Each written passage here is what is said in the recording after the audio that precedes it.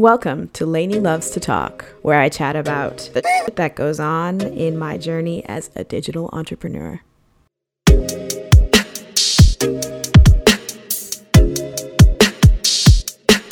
Welcome back to another episode of Lainey Loves to Talk. I'm your host, Lainey Love, and today we're talking deep work, deep shit. I can see that this podcast is slowly becoming book club, but I think it's really important as a solopreneur, somebody who is constantly trying to better themselves and just be a richer, fuller person in general. I think reading is super important, and I've said that in the past. I have the tendency to read a full gamut of books every week. I try to get in about 3 books a week. I'm a fast reader. I'm also into audiobooks. That's kind of new. That's something I picked up in 2021. And that helps me be super efficient as well because I can listen to audiobooks and do other tasks at the same time. So today's topic is about a book that I read this week that really grated my nerves, but has been getting a lot of hype amongst the productivity set as being a really excellent source of how to sort your life out. I have read so many productivity books. Part of it was for my master's in management, others just for pure fun. And I've got to say that I was super disappointed with this book because of the messaging. It was something that just really irked me, so I wanted to share that.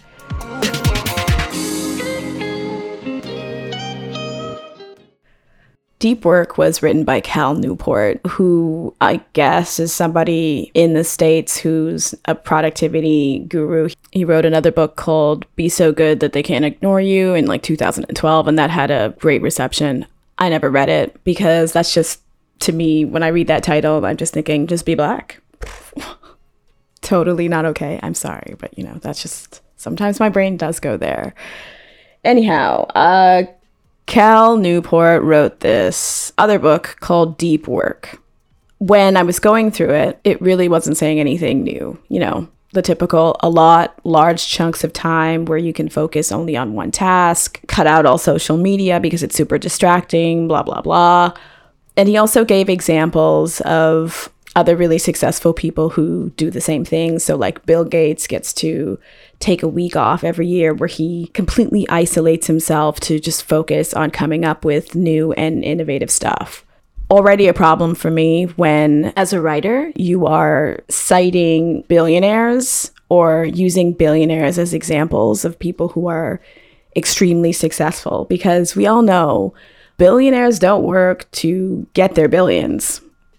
That's a topic for another podcast in itself. But when your book is just full of name dropping and pulling references that you have to get permission for, so that means he's just trying to get on the radar of very successful people by name dropping them in the book.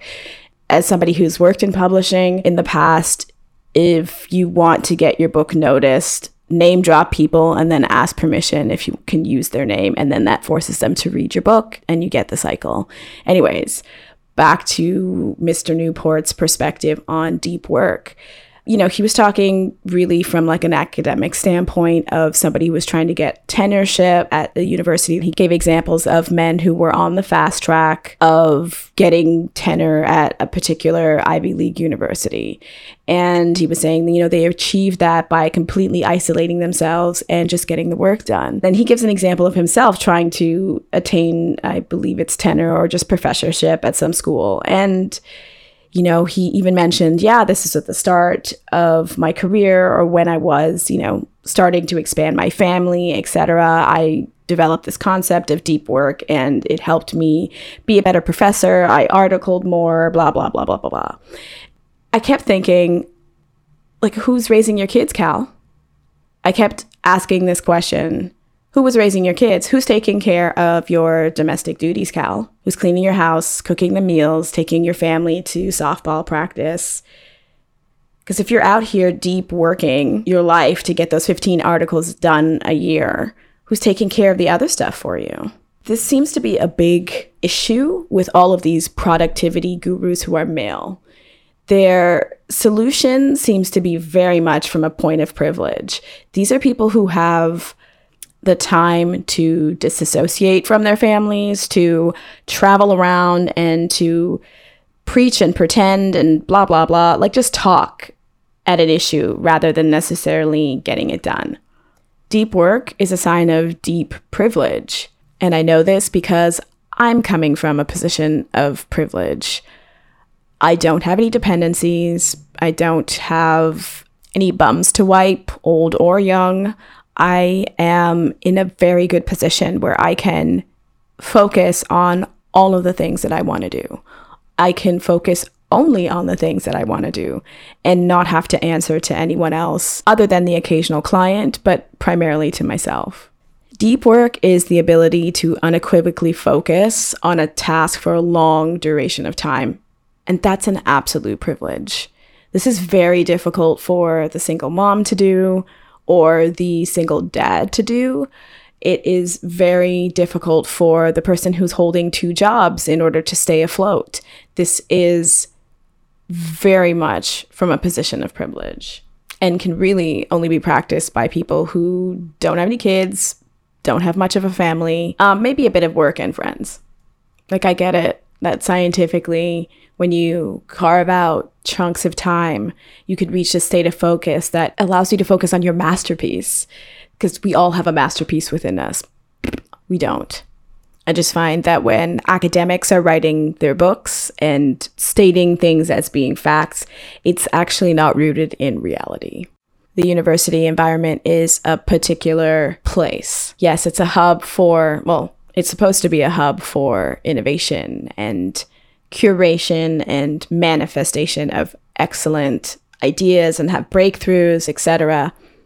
But this is a privilege that is afforded to very few people.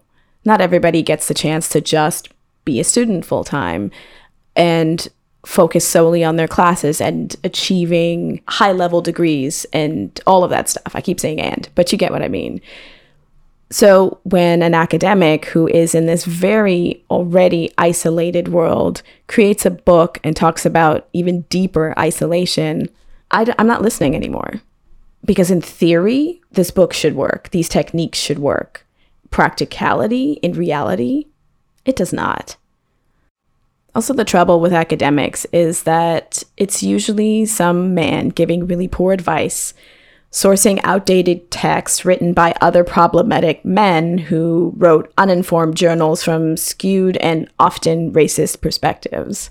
And the people who seem to really enjoy this book is because it gives justification for you to drop out in the name of deep work. Drop out of society, drop out of life in the name of deep work. Here's the thing. I grew up for some period of my life with a deep work academic parent. And this parent always used to declare that nothing could come between him and his work. That nothing meant even family and responsibilities and taking care of a small child. So as somebody who grew up on the other side of living with somebody who practiced deep work, I call hogwash.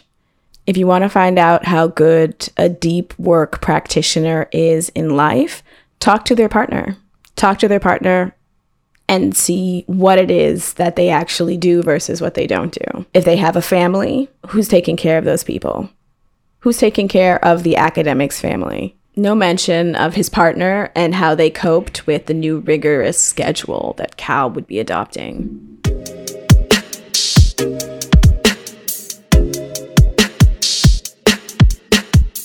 Like, I knew somebody who was getting their doctorate in poetry.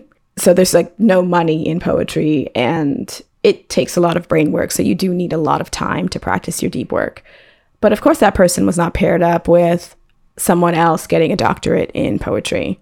No, they were paired up with one of the best clinical psychologists in the country and raising a family that way. He was only able to complete his deep work because he had someone else covering the costs. There isn't anything wrong with this type of relationship setup.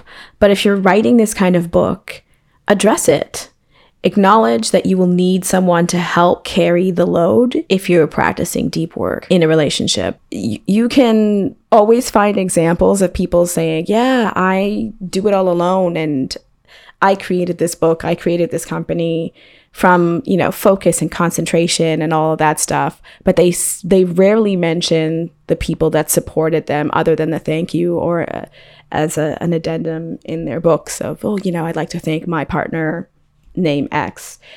That partner made it so that you were able to accomplish that deep work. Because deep work, you can either do it when you're completely single and on your own, or it's very difficult to do it when you have responsibilities like life, families.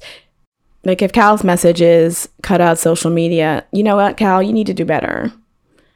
Newport, do better. Telling me to just cut out social media is not just doing better. Where are your solutions? You're an academic. Where are your solid solutions? This book was an absolute waste of time because it was still very male in its perspective. I think one of my biggest pet peeves is so many of these people who are in this productivity space are men, and men who are very out of touch and who aren't actually capable of doing anything other than talking really loudly and telling you to start a website. May or may not be talking to you, Gary Vee, whatever.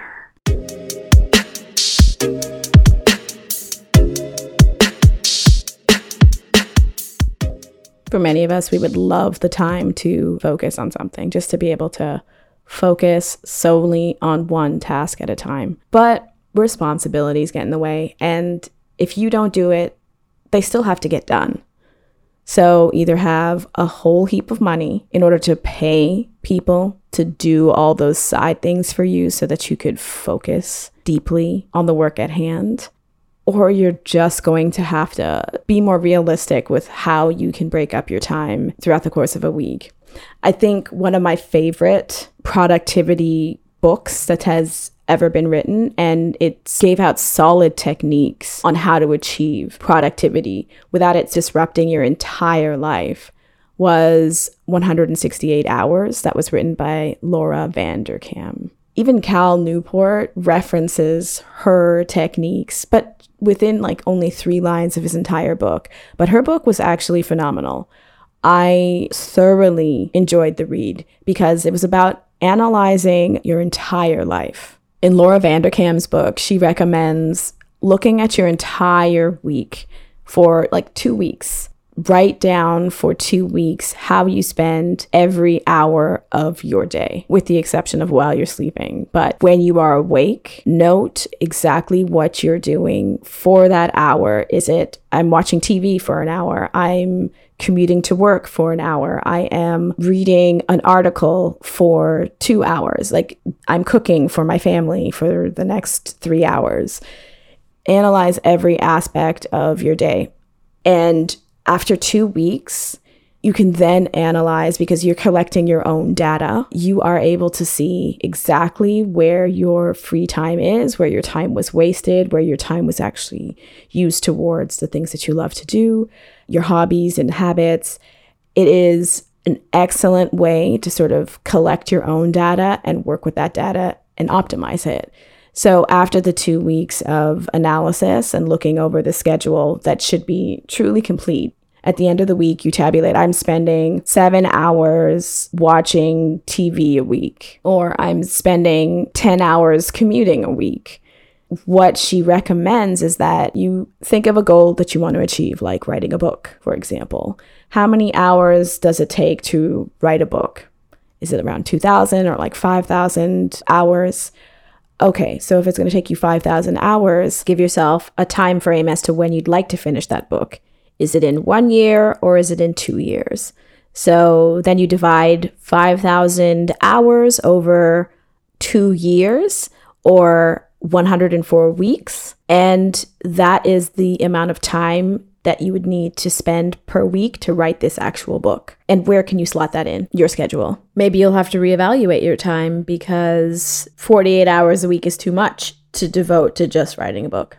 This is far more reasonable when you break down the tasks that you need to do into smaller compartments rather than drastic, I need to take a 3-day retreat in the woods of Omaha with the bears and do nothing but just think about what I have to do.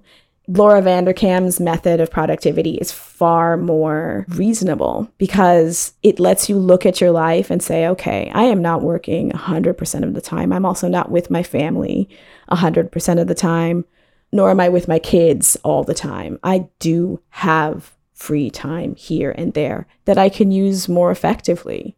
And that to me is a better form of productivity than what Mr. Cal Newport is recommending. From reading Cal's book, when people are hyper-focusing like this for 4 hours a day, for whatever duration of time that they're doing it for, this leads to burnout, essentially. And as somebody who has had experience with burnout, don't do it. Doing the little bit every single day towards the dream and the goal, that's what you're supposed to do. The 10 hours a week, but break it up over the course of the week turns out to be 2 hours a day, an hour and a half a day, if you want to include weekends. You'll get it all done. But these productivity books, a lot of them are just not reasonable. And so, yeah, this book really rubbed me the wrong way because it was coming from a point of privilege and almost like an unrealistic view on how you can reach an optimal place with productivity.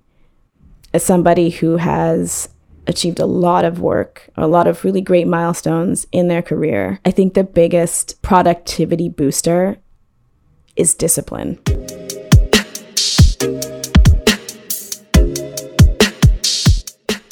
We are in an age where regular folks are getting a grasp on how to track their own data. Bullet journals, habit trackers, schedules, and they're doing it with style. Just Google like iPad planners or Hobonichi planners. And these kids are consistent and making amazing work because of discipline. This book read as something's completely out of touch because so many of these men who are claiming to be super productive and guru-esque in the things that they do actually are the most incompetent leaders. You can practice deep work, but if you're in a partnership and practicing deep work, then you better make sure that your social life and your life is in sync with your partner's schedule. That's the only way things will work, because you're going to make a lot of people miserable if you're in a relationship with them and you're an avoidant attachment style, which this book just reeked of. I really recommend that you just stay single to practice your deep work. So that's just my humble opinion. I do not recommend Cal Newport's deep work. It's a dud. Read Laura Vanderkam's book, 168 Hours instead. Fabulous if you want to jumpstart your productivity practice. So that's it for this episode of Lainey Loves to Talk. I am your host, Lainey Love, and it has been an absolute pleasure. Don't forget to check out my daily vlogs on the YouTubes. And come back next week. There'll be lots to chat about. All right. Bye.